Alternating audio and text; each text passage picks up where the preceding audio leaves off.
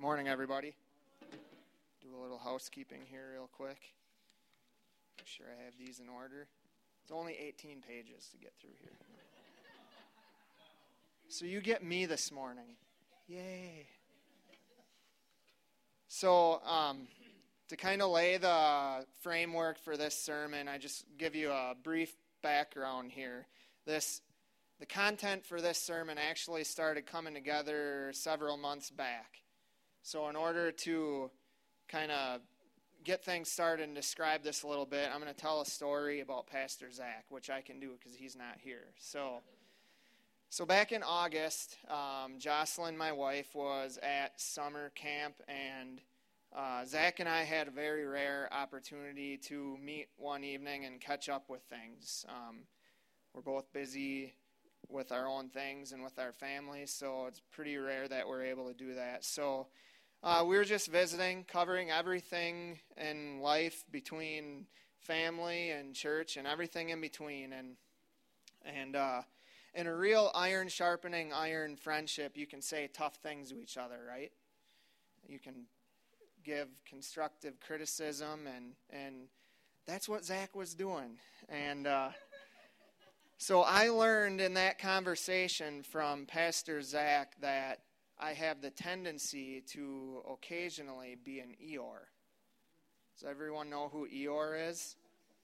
So in the first service, Nate Heeg pointed out that I even dressed like Eeyore today. So what do we know about Eeyore?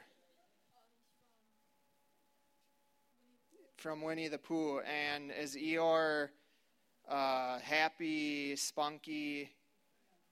No, the total opposite. So Zach told me I'm an Eeyore, and I was like, what? Actually, no, I was like, what?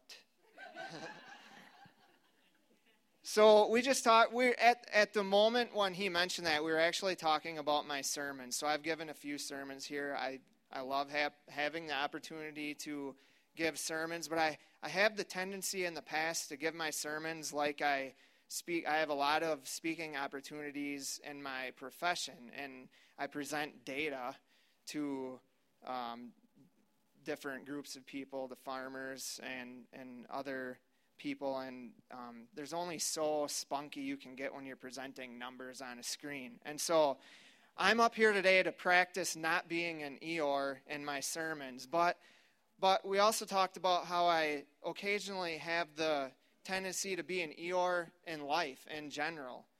And so I just became very sensitive to that and in tune with that ever since that conversation in August. I've actually been carrying that with me since August. I've thought about it often since then. And I started paying attention to my interactions, and he's right. There's a lot of times where people ask me how I'm doing, and I just bring up the same thing all the time. Oh, I'm busy. I'm tired. Got a lot of irons in the fire. Just kind of negative things. So go back to Eeyore for a second.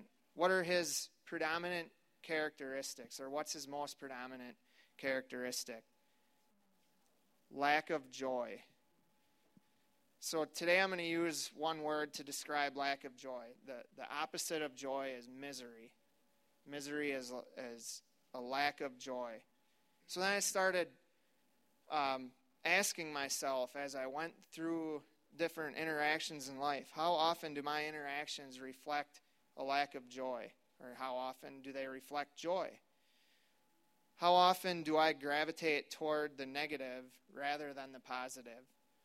And my goal today is for all of us to ask ourselves these questions. So, lucky you, this is what happens when someone preaches a sermon. Whatever problems they're working on in their own life, you get to work on them as well. So these questions I carried with me into December when we started preparing for the season of Christmas.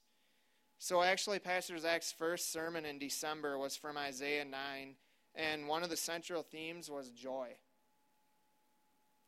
The last sermon, last sermon of the Christmas season was from Luke 2, and obviously we all know that the central theme of that is also joy. Good news of great joy. Christmas is the season of joy, in fact.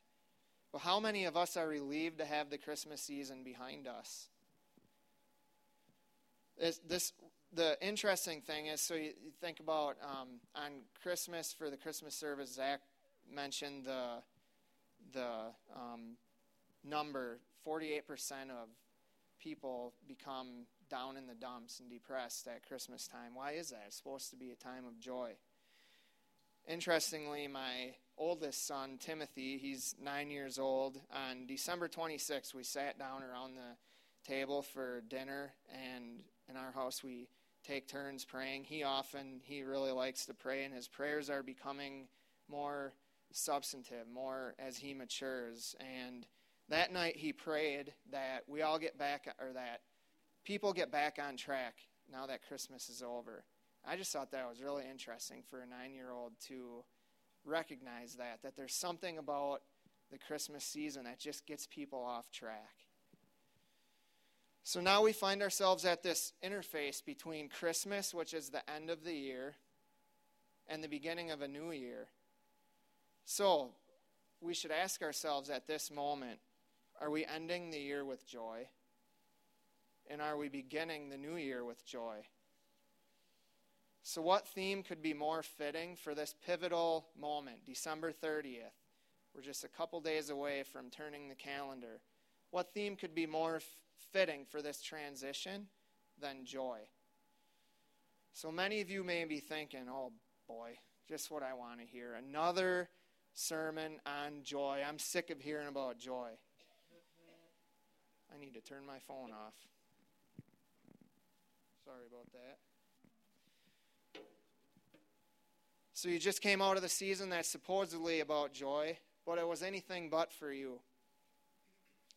But the thing that you need to understand is the joy that we're talking about today is a word that's been hijacked, much like the word love. So we're not talking about joy that we get from a relationship or from success or from entertainment or from materials or anything on this earth for that matter. The joy that we're talking about today is inexpressible joy that affects the way we think about all those other things.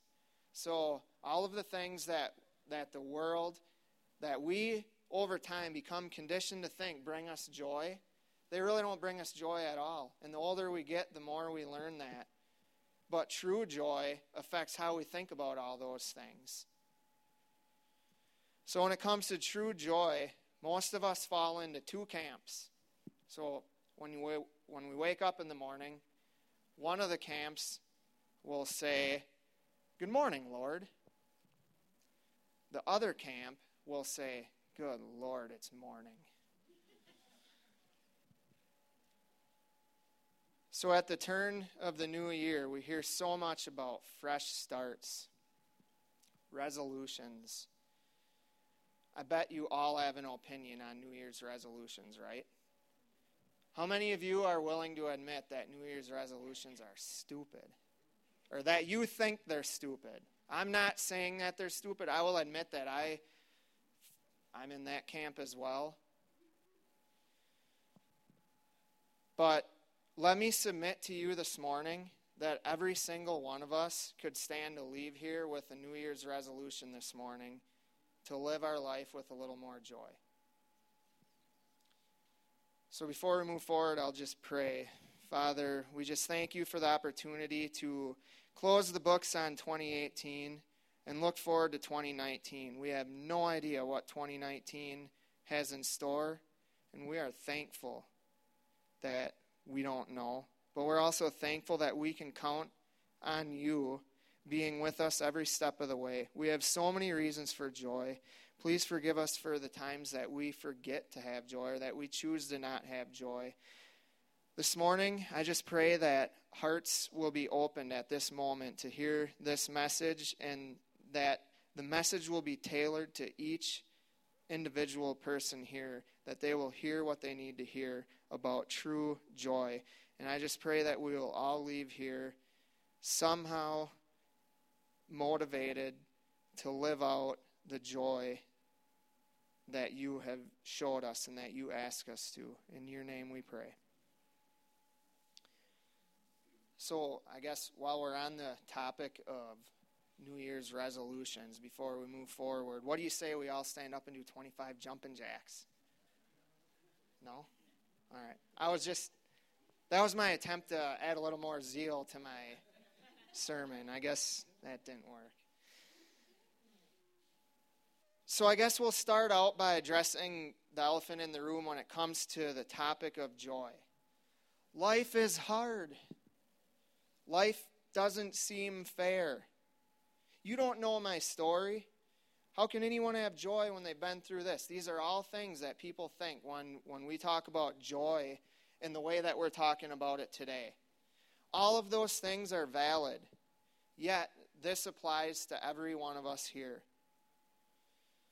It's not too hard to notice the lack of joy, and that lack of joy is actually an epidemic across the land and in the church, unfortunately. Whether it's the news, whether it's social media, whether it's our interactions at work, whether it's family dynamics, lack of joy touches all of us in one way, shape, or form. Pastor Chuck Swindoll said, "I know of no greater need today than the need for joy. Unexplainable, contagious, outrageous joy." How many of you feel that same way this morning, that we just could use more joy around us? So I'm going to unpack this in 3 parts. First, I'm going to talk about why we must have joy. Then I'll talk about why we do not have joy. And then I'll end with how we can obtain joy. So first, why must we have joy? Why does it even matter? Why can't we just leave things as they are? And that's what a lot of people would say, because many people have lived with their misery, with their lack of joy for so long that they've become comfortable with it. And they're not motivated to change. But we must have joy, number 1, because we're commanded to do so by God. So we will look at John chapter 15, verses 10 and 11. This is Jesus speaking. He says, "If you keep my commandments," so he's talking about his commandments. "If you keep my commandments, you will abide in my love, just as I have kept my Father's commandments and abide in his love. These things I have spoken to you, that my joy may be in you, and that your joy may be full." So there's a lot there, but did you see the word joy?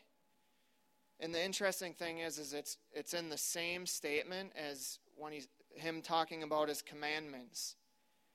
So basically what this is saying is the purpose behind his commandments is for us to have joy. The other interesting thing is this is the exact same joy that gave Jesus the power to endure the cross. So joy is reciprocal. You see how it's like a cycle. It's through joy that Jesus overcame the cross for us. He overcame so that we could have joy. And it's the exact same joy. So I know I'm repeating that a lot, but I think it's very important for us to understand that the true meaning of joy is what gave him the power to endure, but he's trying to instill that joy into us. So when we have that joy, we have power to endure.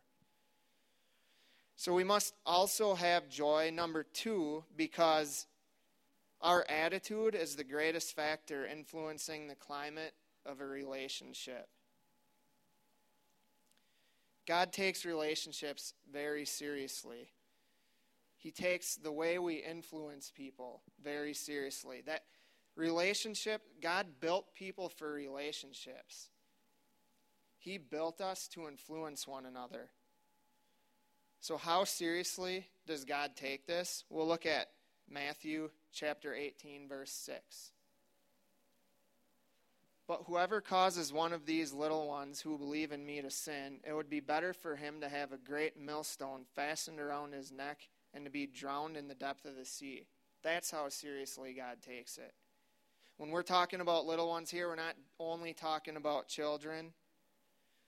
We're also talking about people who need Jesus. We're talking about people who are seeking Jesus. We're talking about people who have some things figured out and some people who don't have things figured out. But basically, we're talking about who Jesus wants to come to him, which is everybody. And so that is why he takes it so seriously how we influence people, because if we influence people in a negative way, then we might as well have a cinder block tied around our neck. That's basically what this is saying. We've all heard the saying, misery loves company, right? This is a true statement.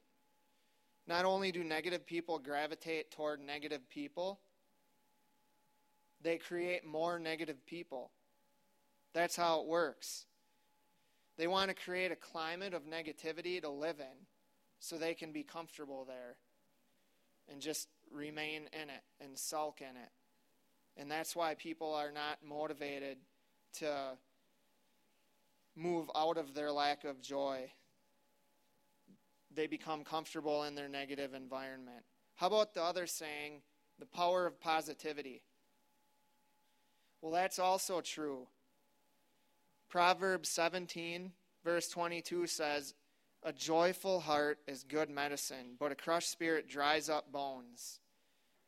A joyful heart, joy, is good medicine. So when you express joy, you have the power to make people better. You have the power to change people. So do you want to breathe life into people, or do you want to sap it out of them? We must, third, we must have joy because Jesus did. And we're all called to be like Jesus. We'll look at Ephesians chapter 5, verses 1 and 2. Therefore, be imitators of God as beloved children, and walk in love as Christ loved us and gave himself up for us, a fragrant offering and sacrifice to God. So we're supposed to imitate God. We're supposed to be like Jesus to people. We may be the people's only exposure to Jesus. Does your attitude give off a fragrant aroma, or does your attitude stink? So we must have joy because we're commanded to, because we influence people, and because we are to emulate Jesus. So we've established that. Now let's talk about why we don't have joy. So popular opinion says we don't have joy because life just doesn't seem fair. Popular opinion says we don't have joy because life is hard, or because people experience misfortune. But the thing that people don't understand, the thing that popular opinion ignores, is that these are all external factors that have nothing to do with the true joy that we're talking about today. The fact is, joy doesn't come natural to us. Joy takes practice. Joy is countercultural. So we live in a fallen world. When we left unchecked, if we just leave things go the way they are, we become a product of our environment, which is not good for us if we live in a fallen world. If we live in a sinful, messed up, cruel world, and we just allow ourselves to go with the flow, we start to look just like the world, which is not good. No wonder why people don't feel good about things and why people are down in the dumps and why we have a natural tendency to just become negative. So we develop a natural proclivity toward negativity. And that's why we often hear that joy is a choice, because it doesn't just happen. So, life happens, and we get stuck in a rut. And then we get so disgusted with where we're at. No one wants to be in a rut. No one really wakes up and decides, I'm going to get stuck in a rut and I'm going to just stay there forever. But it happens. And then we get so disgusted with where we're at in life that we don't want to hear anything about joy. And then we choose to address our disgust by resenting joy. And furthermore, resenting anyone who has joy. So, I'm going to put my wife on the spot for a minute. Everyone knows my wife, Jocelyn. In fact, I am not known as Jason. I am known as Jocelyn's husband. Most places that I go. So we've been together for between 13 and 14 years now. And what really drew me to my wife more than anything from the start was her joy. She had a joy that I just wasn't used to. It's an inexpressible, indescribable joy. And it was a joy that, because I wasn't used to, I think it convicted me. It made me want to be a different person. Her joy to me was like intoxicating. It changed me. But would you believe that I've known people in our 13 to 14 years together who didn't really care for my wife? And it was for that very reason, because she has a joy that rubs people the wrong way when they are very comfortable with living in misery. And that's what happens. And that's actually how toxic misery can be, because it makes us hate good things. Joy is actually the antidote to misery. If you're living in misery and you're sick of it, choose joy. Or hang out with joyful people. And that's the irony of it all, is people begin to resent joyful people because they're not joyful. And really what they need the most is to hang out with joyful people, because we just read that joy is good medicine. But if we don't choose joy, we're in effect choosing to live in misery. We basically just wind up in living with misery. So misery is made evident in people through all the telltale signs of a bad attitude. And we could rattle off a list together here of all those telltale signs: complaining, sarcasm, gossip, anger. So what do all those things, those telltale signs of a bad attitude, what do they really indicate about us? We'll go to Luke chapter 6, verse 45. The good person out of the good treasure of his heart produces good, and the evil person out of his evil treasure produces evil. For out of the abundance of the heart, his mouth speaks. So, when our hearts are far from God, it's because our hearts are full of the wrong stuff. When our hearts are filled with God, there's no place for misery to camp out. So, are you intentional about filling your hearts with good stuff? Are you intentional about filling your hearts with Jesus? We know how to do it. We hear it all the time. The Word. The Word is so accessible to us. We can have a Bible in every room of the house. You can have the Bible in your pocket all the time. Prayer. You can pray anywhere. Fellowship with other people. Fellowship with believers. Find some joyful believers. But are you intentional about using these resources that we have available to us to fill your heart with Jesus? Do you want joy? Fill your heart with Jesus. I don't know who this quote is from, but I really like it. Joy is the flag that flies over the castle of our hearts, announcing that the King is in residence today. Isn't that awesome? Joy is the flag that flies over the castle of our hearts, announcing that the King is in residence today. Joy pretty much tells the world that we have Jesus in our heart. And a lot of us who have Jesus in our heart, when we choose to camp out in negativity, and express negativity toward others, what message is that sending? The total opposite. What does it say about us when we embody a negative attitude day after day? We really need to be aware of the message that we're sending. So we've talked about why we must have joy and why we don't have joy. So now we'll end with how we can obtain joy. So we already said it. Joy comes from filling our hearts with the right stuff. Joy comes from Jesus. So many of us already know this. I know that this, in a way, this is preaching to the choir. We probably didn't need a sermon to discover this. But do we really know it? That's the question.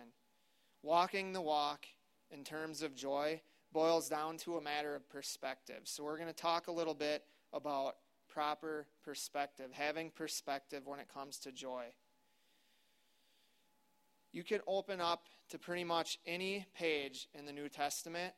You cannot walk through the New Testament without stepping on a reason to have joy. It is everywhere. I'm going to do a real quick blitz through the New Testament, and you guys can practice this on your own too, but you open up to almost anywhere. Romans 10 says, "Everyone who believes in him will not be put to shame. The Lord bestows his riches on all who call on him. Everyone who calls on him will be saved." 2 Corinthians says, "For our sake he made him to be sin who knew no sin, so that in him we might become the righteousness of God." 1 John says, "I am writing these things to you so you don't sin. But if you happen to sin, we have an advocate with the Father." How awesome is that? It's saying don't sin. But if you trip up, don't worry about it. You have an advocate. Why do we complicate this so bad? That is awesome. Romans 8 says, "In all these things we are more than conquerors through him who saved us." More than conquerors. Who wants to be a conqueror in life? We have reason for joy. That is the point. It is very clear in the Word. We are abundantly blessed by the Father, and we have reason to live with joy. It doesn't matter how screwed up we are, how bad of things we've done, how messed up our life is, or how much guilt we're carrying with us. It doesn't matter. He'll take it all away out of us, leaving space for what? Joy. So we can fly the flag of joy confidently. We can embody a pleasant attitude, one that people want to be around, one that has a positive influence on people. That's what the world needs. So, this begs the question, does this mean that we are supposed to fake it until we make it? Are we supposed to just put up a front when things aren't going so well? Is it genuine to constantly express joy? Those are good questions. But when we get hung up on those, what we're failing to recognize is when we choose joy, true joy, we change our perspective. We'll look at Philippians 4, verse 4. "Rejoice in the Lord always. Again, I will say, rejoice." Seems like a fairly insignificant, not earth-shattering passage, right? But it's interesting when you dissect it a little bit. So this is written by Paul. It's the only place in the New Testament, or possibly in all of Scripture, where you're given a command that is repeated back to back. So Paul obviously feels very strongly about rejoicing in the Lord when he says it twice. The other interesting thing is to understand what the word rejoice actually means. Rejoice is a variation of the word joy, which basically means expressing joy in a way that points to the source of joy. So when you rejoice, you are expressing joy that gives the glory to God. So Paul feels very strongly about us rejoicing because it gives glory to God. But maybe the most interesting part of this quote is when Paul wrote this, he was in prison. So here's a guy who was in, we probably can't even imagine what it was like for someone to be in prison in those days. And this is Paul. This is a guy who, there were a lot of people who had it out for him. And he is from that prison cell telling us to rejoice. And he is saying it in a very matter-of-fact way. He strongly believes in this. Perhaps the greatest evangelistic tool of all is the expression of joy. I think that is what the point of this quote by Paul is. More than anything else we can do, probably the best thing we can do to point people to Jesus and to get people to know him and to rejoice is to express joy in our daily interactions. We'll also look at James chapter 1, verses 2 through 4. Count it all joy, my brothers, when you meet trials of various kinds. For you know that the testing of your faith produces steadfastness.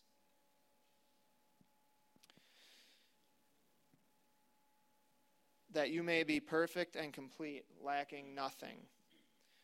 So when we choose joy, that's an awesome verse, by the way, that I think everyone should have posted somewhere in their house, or at the very least posted somewhere in your skull to remember, because I guarantee you the second you walk out the door today, you'll face some sort of trial. Trials are a promise.